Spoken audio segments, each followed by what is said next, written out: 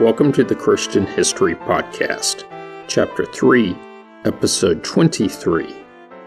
Last week, I finished the history of the Second Dynasty of Ancient Egypt, covered the entire Third, and got started on the Fourth. I also spent a decent amount of time on those icons of ancient Egypt, the pyramids. This week, I'm picking up with the pharaoh Djefra of the Fourth Dynasty and working my way through the first three pharaohs of the Fifth Dynasty, spending the entire episode in the Old Kingdom. So let's get started. After Khufu was his son Djefra, who probably ruled between 10 and 14 years, sometime around 2575 BC. The Turin list claims 8 years. There may have been 11 cattle censuses, but then again, some of these could have occurred during the reign of his successor. Adding to the confusion is the uncertainty if the cattle census was annual or biannual during his reign. Djefra was the first pharaoh to use the title that translates to the son of Ra. During his reign, however long it may have been, he built his mortuary pyramid. As part of his pyramid complex was perhaps the first Sphinx. After this, some researchers believed he had the Sphinx at Giza built, perhaps the best-known Sphinx in the world. These same researchers believe that the image on the Sphinx may be that of his father, Khufu. But there are other researchers who think that Djefra's son built it. More on him in a bit. And that's about all that's known of Djefra. He did have a tomb, but it did not stand the test of time, and only traces of it have been found. And by traces, I mean the rough outline of its foundation. Djefra was succeeded by his son, Khafra. And just for clarity, we're still in the Fourth Dynasty, and therefore the Old Kingdom. Not much is known about Khafra either, well, with the exception of what we read from Herodotus and Diodorus. They both recorded that Khafra was a cruel and heretic ruler who kept the Egyptian temples closed after Khufu had sealed them. But they also reported that he was Khufu's son, not his grandson.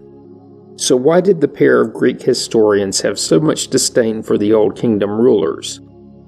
Modern researchers think that Herodotus and Diodorus' stories were an intentional form of defamation, maybe based on both the author's philosophy. Oversized tombs, such as the Giza pyramids, must have disgusted the Greeks. Maybe because they knew of the heretic pharaoh Akhenaten and his self-important building projects. This extremely negative personification was projected on Khafra and on his grandfather, obviously due to their oversized pyramids. The view was furthered by the fact that during Khafra's lifetime, only the pharaoh could create and display oversized statues made from precious stone. To the Greeks, and maybe even the priests of the New Kingdom, only a megalomaniac dictator would do such a thing. And the public in these periods, meaning the New Kingdom and the Greeks, were apt to believe such tall tales. The actual dates of Khafra's reign have yet to be precisely determined. Some researchers believe it was between 2558 and 2532 BC, so 26 years. Manetho reported 66 years, and said nothing else of him. The Turin list makes no claim. An uncovered tomb of one of his relatives records about a 25-year reign, which is similar to what modern researchers believe. Khafra built the second largest pyramid at Giza, really close to his grandfather's Great Pyramid. Now Khafra's pyramid was 10 feet, or about 3 meters shorter than the original height of the Great Pyramid. But, as you will remember from the last episode, the Great Pyramid has lost its capstone. So has Khafra's. So, Khafra's is still smaller, but its foundation sits higher, 33 feet or 10 meters higher. So it appears slightly taller. The Great Sphinx is thought to date to his reign, but this theory is built primarily on the proximity of the Sphinx to Khafra's pyramid temple complex.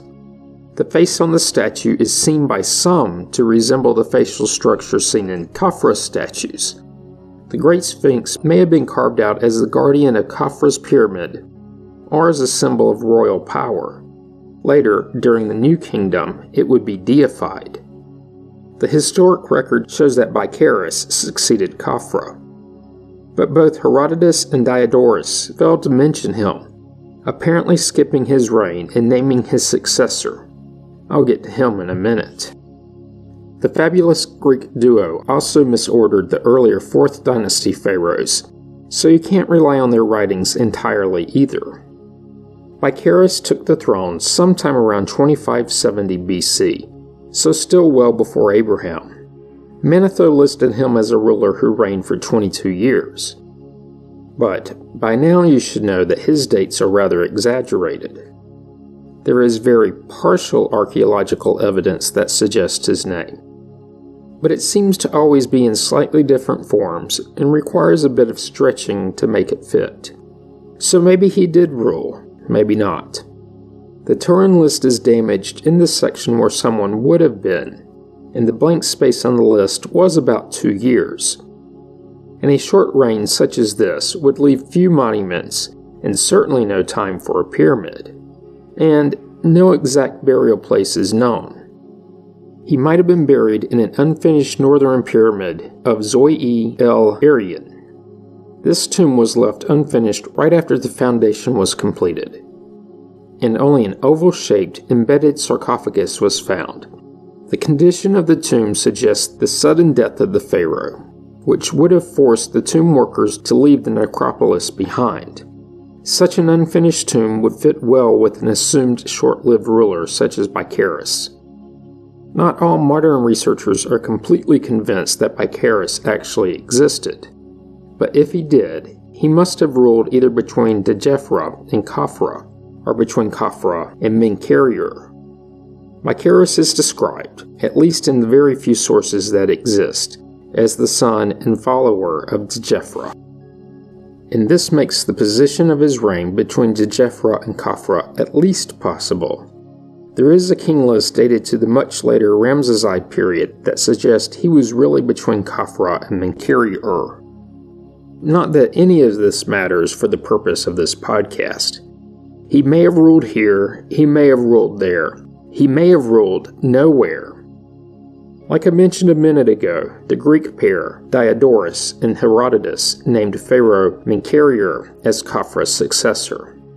Herodotus went on to claim that Menkaure did not want to continue the trend of opulence and excess of his predecessors, and that he brought peace and piety back to Egypt. His rule began around 2530 BC and reigned between 18 and 22 years. Manetho said 63 years. Now, this may be the last time I mentioned at least that portion of Manetho's writing. I can't think of the last pharaoh where he was even close. The Turin canon is damaged at this spot, of course. The current belief is he ruled for around 18 years, and there is an inscription that mentions 11 cattle censuses, so possibly up to 22 years. Menkaure is most well known for his tomb, a pyramid at Giza. It's the smallest of the 3 main pyramids at Giza, only 215 feet, or 65.5 meters tall. And, despite being the smallest, it's not that small. It's still taller than any of the buildings in the ancient city of Rome. And, before you write in, I don't consider the Vatican, so St. Peter's, to be in the ancient part of Rome. The Forum, Colosseum, Pantheon, etc. And now for a more modern, interesting sidebar. In 1837, English Army officer Richard Weiss and engineer John Peering began to excavate inside the pyramid of Menkaure. In the main burial chamber of the pyramid, they found a large basalt sarcophagus 8 feet or 2.5 meters long, 3 feet or just under a meter wide, and almost 3 feet or under a meter high. Slightly larger than a full-sized U.S. refrigerator. It was inscribed with hieroglyphs decorated in the style of a palace facade. Next to the burial chamber were wooden fragments of a coffin bearing the name Menkaure, along with a partial skeleton wrapped in a coarse cloth. The sarcophagus was removed from the pyramid and sent by the merchant ship Beatrice to England. And an unfortunate thing happened along the way. The ship was lost, meaning it sank, after leaving the port at Malta. Fortunately, not all of the artifacts found at the pyramid were aboard the Beatrice, and some pieces did make it to the British Museum in London, where they remain today. The wooden coffin pieces are currently on display. It is thought that the coffin was a replacement made during the much later Site period, almost 2,000 years after the pharaoh's original burial. Radiocarbon dating of the bone fragments from inside the tomb date to a much later time, from the Coptic period, in the 1st centuries AD, so not the bones of the pharaoh. Menkaure was succeeded by Hatshepsut, who ruled for about 7 years towards the end of the 25th century BC. And Hatshepsut ended up being the last ruler of the 4th dynasty. About all he's known for is his tomb in a temple complex at the Pyramid of Menkaure. He is listed on all of the king lists I've covered, Turin, Manetho, and the Palermo stone. But the three do differ on his reign length and successor. He may have been succeeded by a ruler named Jedefta, at least the Turin list claims this. Manetho notes the existence of an unnamed ruler before the start of the 5th dynasty, but there has been no archaeological evidence uncovered, at least so far, that attests to either. Most likely, the next ruler was Userkaf, the founder of the 5th dynasty of Egypt. He was also the first pharaoh to build a sun temple, in his case at Abusir. More on that in a second. He continued the tradition of building pyramids. His triangular tomb was located at Saqqara. He reigned from 2494 to 2487 BC, so 7 years, at least according to the Turin list. The Palermo stone is essentially an agreement. Manetho claimed, "Oh wait, I said I wasn't going to mention his reign lengths anymore. Let's just say it was 4 times longer." According to inscriptions at his mortuary tombs, he sent a few naval expeditions to other countries along the Mediterranean. This apparently led to renewed trade with these countries. And about his sun temple. According to royal records, the construction of the temple started sometime around the 5th year of his rule, and he donated some 24 royal domains for the maintenance of the temple. It was located at Abusir, relatively close to Sekhebu, a locality mentioned in various sources such as the Westcar Papyrus as a cult center of Re. Userkaf's sun temple covered an area about 2/3 of an acre, so about 1/4 of a hectare. It was called the Fortress of Ra.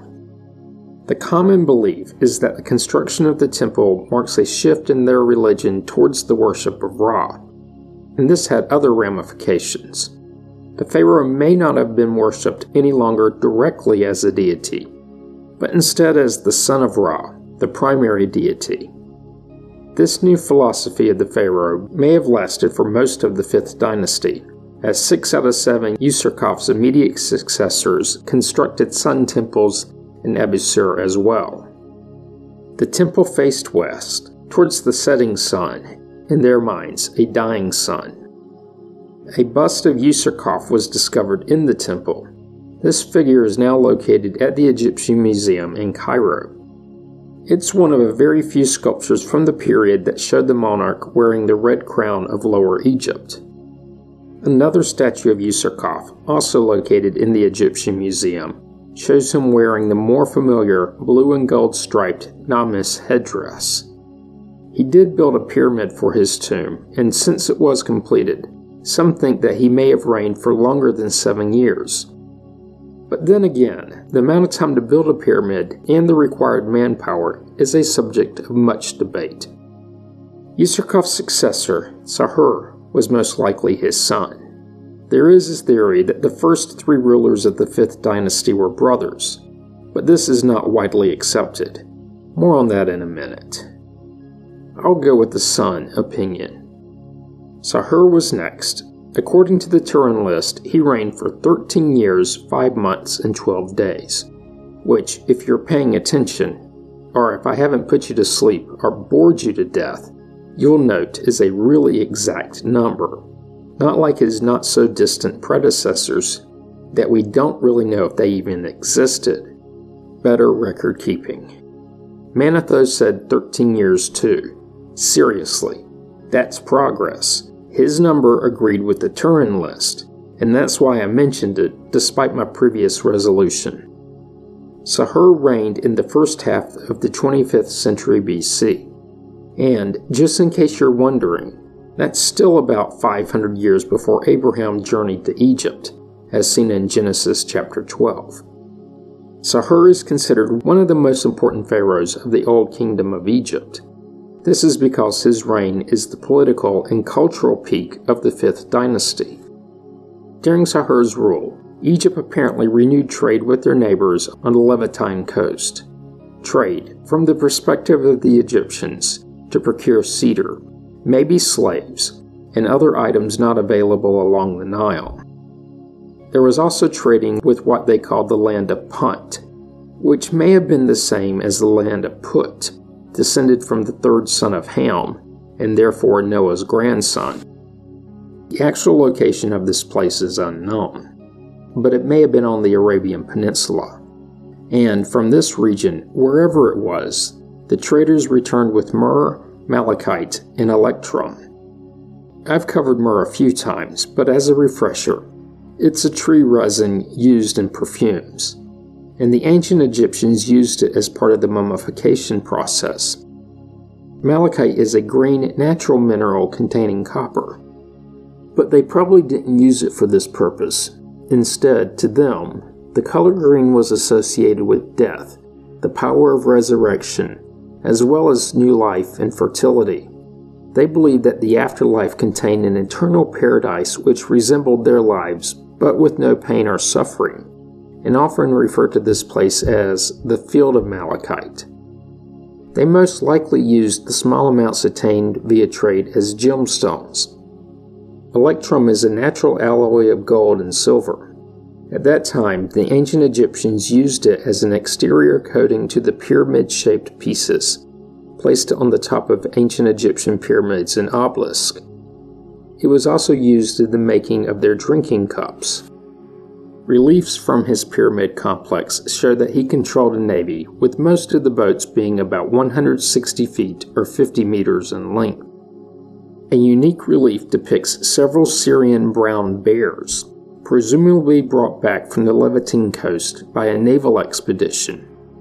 These bears appear in association with 12 red-painted one-handled jars from Syria, and are likely a tribute from a neighbor. The expeditions were apparently successful, as artwork in his mortuary temple picture him tending to his very own myrrh tree. It's a curious piece, as it's the only known example of a pharaoh practicing horticulture. Summon the peasants for such menial task. Other expeditions garnered turquoise and copper from Sinai, and maybe even livestock from Libya captured after a military campaign. The empire was certainly extending its influence, but it wasn't just extending its influence. It was also showing dominance. There's a drawing that refers to Sahur smiting Asiatics and boasting, "The great god smites the Asiatics of all countries," a long historic family tradition. Smiting. Sahur built a funeral pyramid at Abusir, and not at Saqqara like his predecessors. It's thought he located it there to be closer to a sun temple. The pyramid was 154 feet, or 47 meters tall, or at least it was when it was built. And this was dramatically smaller than the earlier 4th dynasty behemoths at Giza. And the construction was different too. Its inner core is made of rough-hewn stones, organized in steps and held together in many sections with a thick mortar of mud. This construction was much cheaper and faster to build than the stone-based techniques of the 4th dynasty. But as you might suspect, it couldn't withstand the ravages of time. Sahura's pyramid is now essentially little more than a pile of rubble showing the crude filling of debris and mortar constituting the core, which became exposed after the casing stones were carted away. The pyramid complex, specifically the mortuary temple, introduced the use of what are known as palmiform columns. These are just columns with palm leaves at the top. They would be seen throughout the empire in short order. It's this temple and its architecture that proved much more impactful than his pyramid. It would serve as the model for all such buildings for the next 3 centuries. His tomb also helps to potentially solve a mystery. Artwork from his pyramid complex, which was uncovered in the last few years, show that Sahur's mother was Queen Nefertepes II, the wife of Pharaoh Userkaf. This naturally makes Userkaf the father of Sahur. Sahur is known to have been succeeded by Rainfur, who was, at least until very recently, believed to have been his brother. And by very recently, I mean 2005. It was in that year that a relief that originally adorned the causeway of Sahur's pyramid and showing Sahur seated in front of 2 of his sons, Rainfur and Netjari-Reni, was discovered by researchers.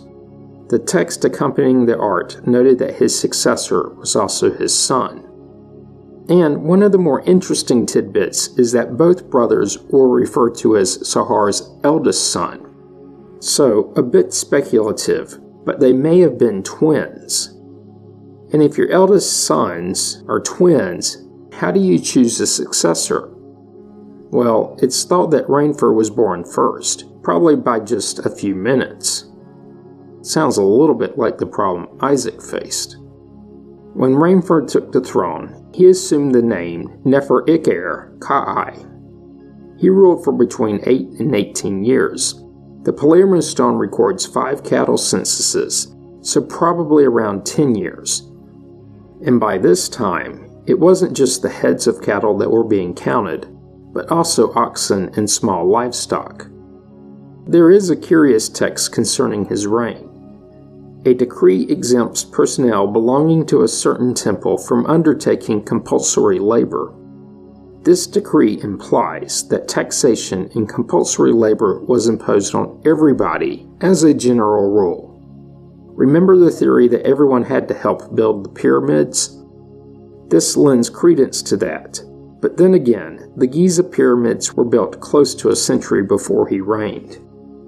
Nefer-Ikar's reign was unusual in the era for the number of surviving records which describe him as being a kind and gentle ruler. When the priest Ra'er accidentally touched the king's mace during a religious ceremony, he should have been put to death. Why? Well, remember the pharaoh was viewed as a living god in the Old Kingdom mythology. But, to the priest's relief, Nefer-Ikar quickly pardoned him and commanded that no harm should occur to the priest for the incident. Also, Nefer-Ikar gave the priest Hatshepsut the unique honor of kissing his feet rather than the ground in front of him. Now that's generous. Finally, when the vizier Washta suffered a stroke at the royal court, the king quickly summoned the palace's chief doctors to treat his dying vizier. It was of no help though. When Washtepeth died, Nefer-Ikar was reportedly inconsolable and retired to his personal quarters to mourn the loss of his friend. The king then ordered the purification of Washta's body in the king's presence, and also had an ebony coffin made for the deceased vizier.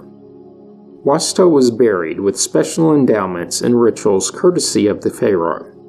It indeed was a strange time when viewed through our modern lens. Nefer-Ikar was buried in the largest pyramid of the 5th dynasty, and even so, it was never completed.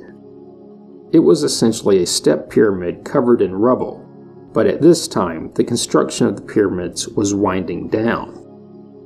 His mortuary temple was also unfinished when he died, perhaps indicating a short reign and sudden death. His sons did complete it, but with cheap mud bricks and wood rather than stone. And that's a good place to wrap up this episode.